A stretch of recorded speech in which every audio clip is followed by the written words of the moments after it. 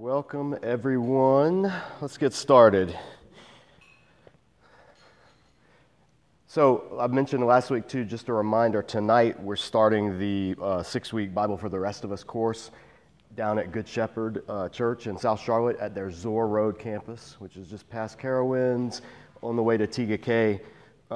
If you want to register, the whole course, 6 weeks, is only $20, and it includes all your course materials, and childcare is provided for free.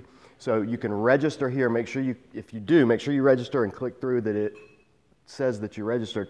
But if you, for whatever reason, forget, you can show up tonight. They won't kick you out. They'll just register you then. So definitely check it out. But it's such a great course. It's the first course I ever developed about 10 years ago as a way of teaching people. We had a problem at the church. And the problem was we had people that were going through discipleship programs. Some of them have never read the Bible at all. You know, some of them, like we had a lot of people, they're raised Catholic, and they were taught, well, we don't really read the Bible, we just go to church and do Mass and do that. Others were raised, good old Southern Baptists, but they only read the Bible in verses or chapters at a time, or verses at a time rather, memory verses, and didn't have an understanding of it. But then we had other people that had been reading the Bible and teaching small groups for like 20, 30, 40 years, and there was nothing for them. So what we created, Bible for the Rest of Us, over about a 10-year period, was we created and defined it to be a course that anyone can come in, and no matter where they are in their understanding of Scripture, they're going to go the next step. They're going to go deeper. And so the course has been, and it sounds like, a sales pitch. Anybody can come and learn anything. But literally, I've taught this course for 10, 11 years now, all over the world. I've taught it in India, I've taught it in Africa, I've taught it here. And every time this response is the same from both groups of people. The groups who've never read the Bible, like, wow, I finally understand how to read the Bible and make sense of it, and it's not scary to me anymore. And then the other group, like, wow, I've been reading the Bible for years, but I didn't know these things. Why don't they teach this all the time? And the response is, well, I'm trying to, and other people are trying to, but this is just one way, and it's hard because you can't get to the deep things of Scripture on a Sunday morning sermon. And a lot of times in a volunteer-led Sunday morning Sunday school class or a small group or something like that. So the goal is taking basically what's called in seminary a hermeneutics course, and that just is a fancy word for how to read and study and interpret the Bible as a whole, taking that and condensing it into a 6-week user-friendly course. So if you aren't able to take it with us this time, then you're out of luck and you lose your salvation. No, if you're not able to take it with us this time, then you always have the option on my website, jmsmith.org, Disciple Dojo. You can actually order a DVD version, but the one we're going to start tonight, we're going to be filming, and we're going to make that into the updated DVD version that'll come out probably a few months from now. But the material is largely the same, so you don't have to miss out on it. The other thing, too, while I'm shameless plugging, is it's great when I get to come teach this at churches. So if you have a church, any denomination, any group ministry, college ministry, any small group, anything like that, I've taught it in all of these settings, and it's a lot of fun to do it together as a group. So contact me, and I would love to come teach it at your church or your small group. But enough of that. Let's get into Numbers. Numbers 13 and 14. This week, we're going to look at primarily chapter 13, but they go together as a unit. They're arranged literarily as a unit, 13 and 14. There's a structure to it that's what scholars would call a chiasm, where it's an A, B, C, C, B, A format. Don't even worry about any of that. All you need to know is this is the heart of Numbers in terms of the event. The defining event is this chapter and next chapter. All right? This is what this sets the trajectory for, in a lot of ways, the rest of Scripture, the rest of Israel's history.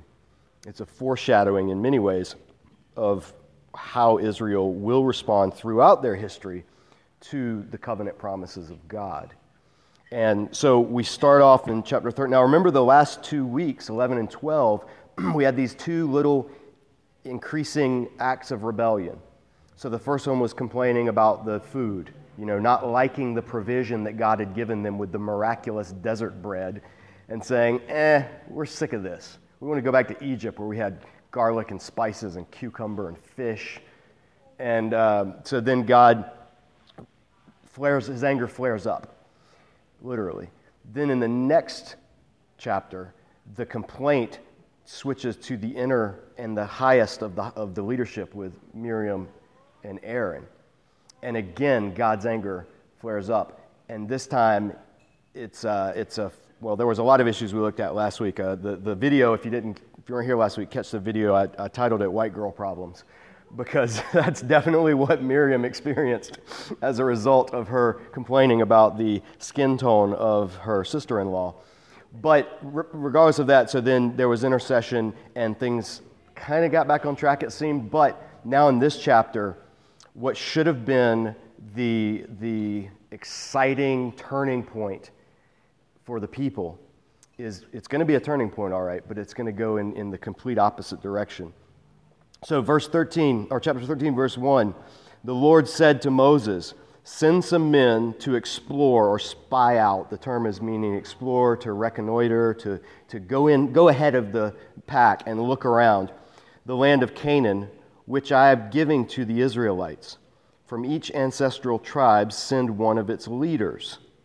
So at the Lord's command, Moses sent them out from the desert of Paran. All of them were leaders of the Israelites. Now there's a problem here that you may hear from critics, is that in Deuteronomy chapter 1, when Moses is recounting this about 40 years later, he says, you people asked, let us send out spies so we can spy the land. But in this passage it says, God said, send out spies, so let us spy the land. And some people will make a big deal of that, and they'll say, see, there's two different stories, and they're conflated, and we don't know which to trust, blah, blah, blah. Keep in mind, you should know this by now, coming to this study at least, Scripture is not exhaustive. It doesn't tell everything that happened around the event. It skips to or condenses to get to the main point that it wants to portray for its literary purpose. So if you wanted to harmonize or flesh this out or see what actually would have happened, there's no contradiction. The people going into the land, we don't know where we're going, we're apprehensive. Can we send some of our people out to see the land? Can they go first and make sure things are good and blaze the trail for us? Moses takes that to the Lord. What do you think? The Lord says, all right, yeah, that's good. In fact, do it this way. Send leaders of each of the people, and here's how you're going to do. So there's no conflict. Something can be from God and from people all through Scripture. All through Scripture. The whole book of Genesis ended with something that was from people selling Joseph into slavery, raising him up over Potiphar's house, raising him up over the nation of Egypt. That was all people's decisions. But at the end of the book, what does Joseph say? God did this for good. You intended it for evil, but God did it for good. So human free will and divine sovereignty never conflict. It doesn't need to be an either or. It's a both and. So this is just another case of that. Only if you read and force a wooden literalistic interpretation do you then get some kind of problem with how you interpret this. So he goes on to say, these are their names. From the tribe of Reuben, Shammua, son of Zakur. From the tribe of Simeon, Shaphat, son of Hori. From the tribe of Judah, Caleb, son of Jephunneh.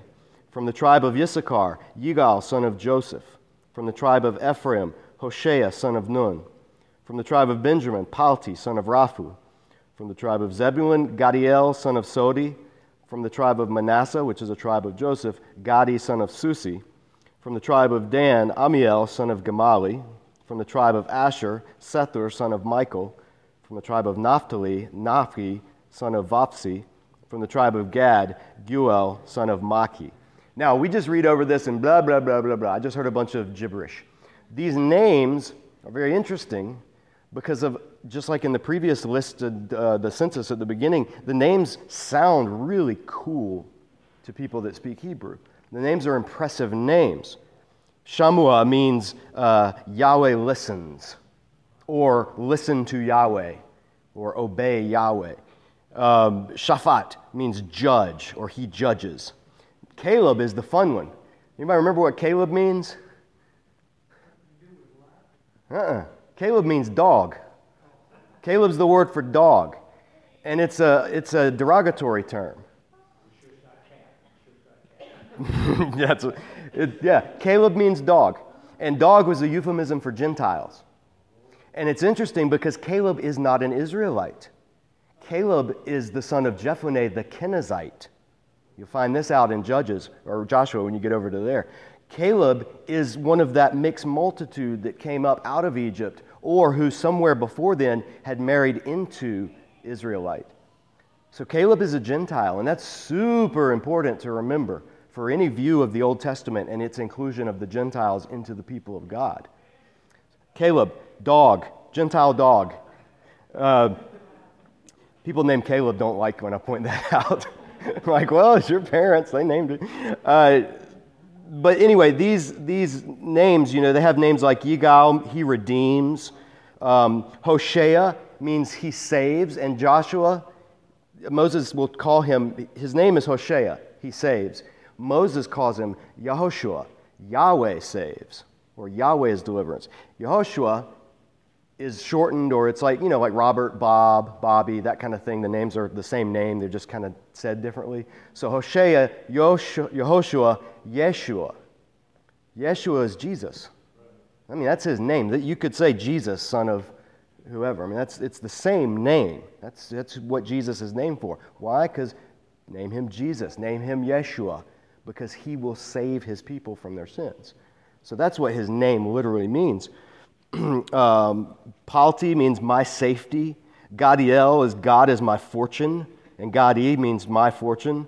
Amiel is with me is God, or God of my people. The names, in other words, the whole point of it, these names are really impressive and godly sounding names. And that's anytime you see El, that's God in Hebrew. And E on the end of a word means my. So Amiel, my people, God. That's how Hebrew names work. But these are impressive names, and they're pious-sounding names, and these are leaders from the tribes. These are notable people, trustworthy people. These are the ones who are going to go in and scout out the land, come back and tell the people what awaits them. So the people will believe what they say because these are their leaders. These are the names of the men Moses sent to explore the land. And then parenthetically, Moses gave Hoshea, son of Nun, the name Yahushua, or Joshua. When Moses sent them to explore Canaan, he said, "Go up through the Negev," and Negev means arid or parched, and it's basically everything south of the Dead Sea down to the Red Sea. And if you've ever been there, it is parched and dry and awful in terms of where you can live, and nobody lives there. I mean, it's pretty barren today. So go up through the Negev and into the hill country. That's where, like Jerusalem, Judea, that kind of area, that's the hill country. See what the land is like, whether the people who live there are strong or weak, few or many. What kind of land do they live in? Is it good or is it bad? What kind of towns do they live in? Are they unwalled or are they fortified? How is the soil? Is it fertile or is it poor? Are there trees on it or not?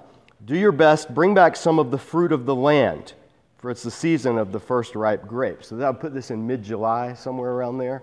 So harvest season. So bring back some of this. God's promised all along, I'm going to bring you into a fertile land, a land flowing with milk and honey. You're going to have everything you need. So Moses is kind of like, hey, bring some of this back. Show these people the kind of land they're going into. So the purpose of this scouting party is not as much to find out about how do we get there, because they've got the pillar of cloud, the pillar of fire that'll lead them there. It's how do we, along the way, what are we going to encounter? And again, there's nothing antithetical to following God and using human judgment. And we saw that a few weeks ago with Moses' brother-in-law. So, verse 21, so they went up and explored the land from the desert of Sin as far as Rehov towards Lebo, or towards Lebo Hamath. And we don't know where exactly those areas are. Remember, all this is in ancient desert arid land. They're not big cities, they're not road maps, there's no Google Earth, so we don't exactly know where these places. So whenever people start pointing out archaeology in the Bible, just know that you can put a little stock into it for sure, but it's not like they had street signs. So places that are camps may or may not be found. And sometimes archaeologists have looked for things and they've been looking in the wrong places because, again, they're based on a lot of it's oral tradition.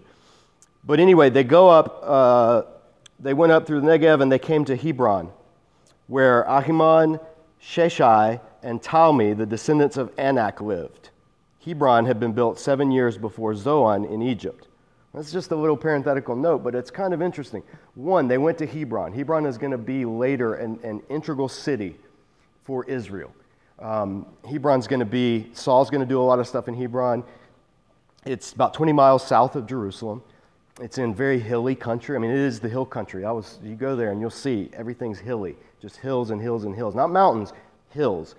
And Hebron is also where Abraham was buried, where Sarah was buried, where Rebekah was buried. So Hebron is the land that they used to live in, that their descendants, their ancestors, the patriarchs, lived in that area. So they're going home. This is a homecoming. And Hebron's also really old. It says it was built before Zoan in Egypt is a Greek word for it is Tanis. I think they even mentioned it in one of the Indiana Jones movies. But it was an ancient city in Egypt. So this is saying Hebron's even older than that. And it's a well-established old city that the people would have been familiar with. So they go all through. That's where they're going. When they reach the valley of Eshcol, and Eshcol just means cluster, so it could be called the valley of cluster. When they reach the valley of Eshcol, they cut off a branch bearing a single cluster of grapes. 2 of them carried it on a pole between them, along with some pomegranates and some figs. That place was called the Valley of Eshcol because the cluster of grapes the Israelites had cut off there. So again, not just reading the English, that place was called Eshcol because the cluster of grapes. What does that have to do with anything? But in Hebrew, what it's saying is the place was called cluster because that's where they got this cluster of grapes from. Now, here's an interesting finish it out. At the end of 40 days, they returned from exploring the land. Interesting little tidbit that just tuck this away because it's important for later theology. In this text, the Hebrew text, it says, they brought out a cluster of grapes, plural, 1, echad. Now, that's grammatically a way of saying a single cluster of grapes. But it's really important in giving a window into the concept in the Hebrew mind of echad, oneness. Oneness can involve multiplicity. Just as one cluster of one cluster of grapes, many grapes, right? So it's one, but there's many. That's in the concept of the Hebrew number echad. Why does this matter? Well, the base proclamation of Israel, the Shema, Hear, O Israel, the Lord your God, the Lord is one. Shema Israel, Adonai Eloheinu, Adonai echad, one. So when Jesus comes along and his followers, he starts saying things that only God can say, doing things that only God should be able to do, and his followers later then worship him, they're cast out of the synagogues. Why? Because you're heretics. You're worshiping someone else. And only God is to be worshiped because God is echad. The New Testament view that came later, centuries later, to be known as the Trinity. From the beginning, the followers of Jesus, all of whom were devout Jews, said, no, God's echad, his oneness, has never prevented or prohibited him from being incarnate. His oneness is not a singularity. It's not like the traditional Orthodox view that some of the Jews have, or even Muslims have, of monotheism. It's not that view of like just this singularity. Echad is oneness, but within the oneness of God, so faithful Christians can say, Hear, O Israel, the Lord our God. The Lord is one, but within that oneness of God, that oneness of substance, there's a multiplicity of persons. There's Father, Son, Holy Spirit. There's the ability of God to exist within himself, within the oneness, in a state of relationship. Because if God was only one, and let's take our Muslim friends for example, their view, their doctrine of the oneness of Allah, the unity of Allah. If God is one, then and mathematically one, then apart from creation, God can't be love at his nature. Love can't exist unless there are at least two parties to experience it. Love is the relationship. So that's why, for instance, in Islam, they can't say, of Orthodox Muslim can't say Allah is love. They could say Allah is loving, and what they mean by that is towards people. But the biblical view of God is not God is loving towards people. God is love. The three things that God's called in Scripture: love, light, and fire. And of those, light or love is the relational aspect. How can God be love if he is a monad, if he's a just mathematical one? Love has no meaning. Love can't exist unless there is relationship, and relationship can't exist unless there is reciprocity. So the doctrine of the Trinity was a way of formulating into words, and even the words don't do it justice, this concept of God's echad nature, his oneness. And his oneness is a oneness that consists of multiplicity of person. Father, Son, Holy Spirit. Father is the lover. Son, the beloved. Spirit is the love itself that radiates between the two of them in community. So that's why the Trinity God can be said to be loving for all time and all space apart from anything other than himself, because his echad, his oneness, is a multiplicity, not a singularity. So my friend Michael Brown has written on this in his Answering Jewish Objections to Jesus, Volume 2. He takes on theological objections, and rabbis that he's debated have brought this up. God is one. And he goes through this beautiful, beautiful chapter on how the Hebrew concept of oneness always, now it doesn't teach, you can't point to this and go, see, Trinity right here. You can't do that. Don't do that. You'll look dumb in front of your Jewish friends. They won't buy it. I wouldn't buy it if I were them either. You don't do that. What you do is you go, see this concept of oneness?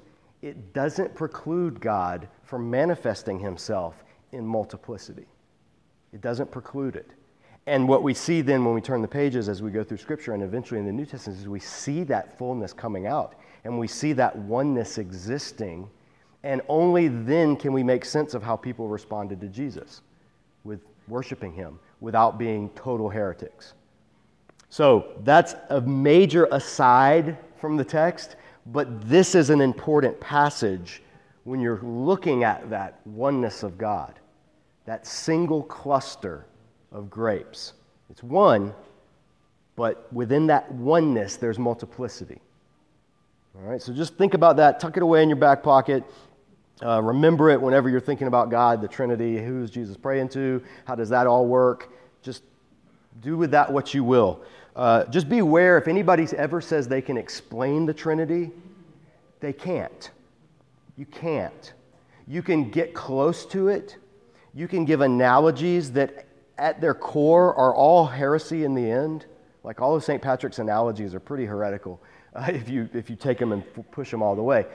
What you can do with the Trinity is you can just say, look, here's what we know. We know that Jesus did and said this. We know that God is the one who only can do and say this according to Scripture, but Jesus did it. What do we do with that? We worship Jesus as God. How does that work? I don't know. I can't say. Why? Because you're talking about the very essence of God. Who could ever describe the very essence of God? That's why there's no analogies. There's no perfect analogy for the Trinity, because by definition, the Trinity is the only example of itself, because it's God, and God is the only God. He's the only example of godness that we have. So when you get frustrated, especially if you're talking with friends who aren't Trinitarian, Jehovah's Witness or Mormons or other, it can be maddening if you try to play it on their terms, if you try to answer their objections mathematically or philosophically or what. Instead, it's much better to do what we see in Scripture, which is just saying, I don't know how it works, but here's what he did. Here's what Jesus did. And at the end of the day, that's what I'm going to follow. And then let the theology work itself out, how it will. The analogy that I use, and we're going to wrap this chapter up, but the analogy that I use in thinking about God's oneness is, for people that are scientific-minded, is I say, okay, let's look at an example where we do this already every day. All of us do this, and that's with the example of light. If you ever sat through physics class in high school or even basic science, you learned that, light consists of particles, photons. They're particles. But then you also learn that light behaves like a wave. Those two things don't fit. There's no scientific way, as of right now, that I know of, that any physicist has been able to make those two things fit. So what do they do with it? They just say, we don't know. But if we're talking about its particleness, we're going to treat it like a particle. And if we're talking about its wavelength, we're going to treat it like a wave. And we're just going to assume that somehow it works, because it does. And every experiment after experiment after experiment, it's called the particle-wave duality with light. And it's a great way to talk about how you can accept something, even as a rational thinking person, that philosophically shouldn't make sense. But it does, because you see it happening. So do with that what you will, but let's get back to Numbers. So they brought these clusters back from the land.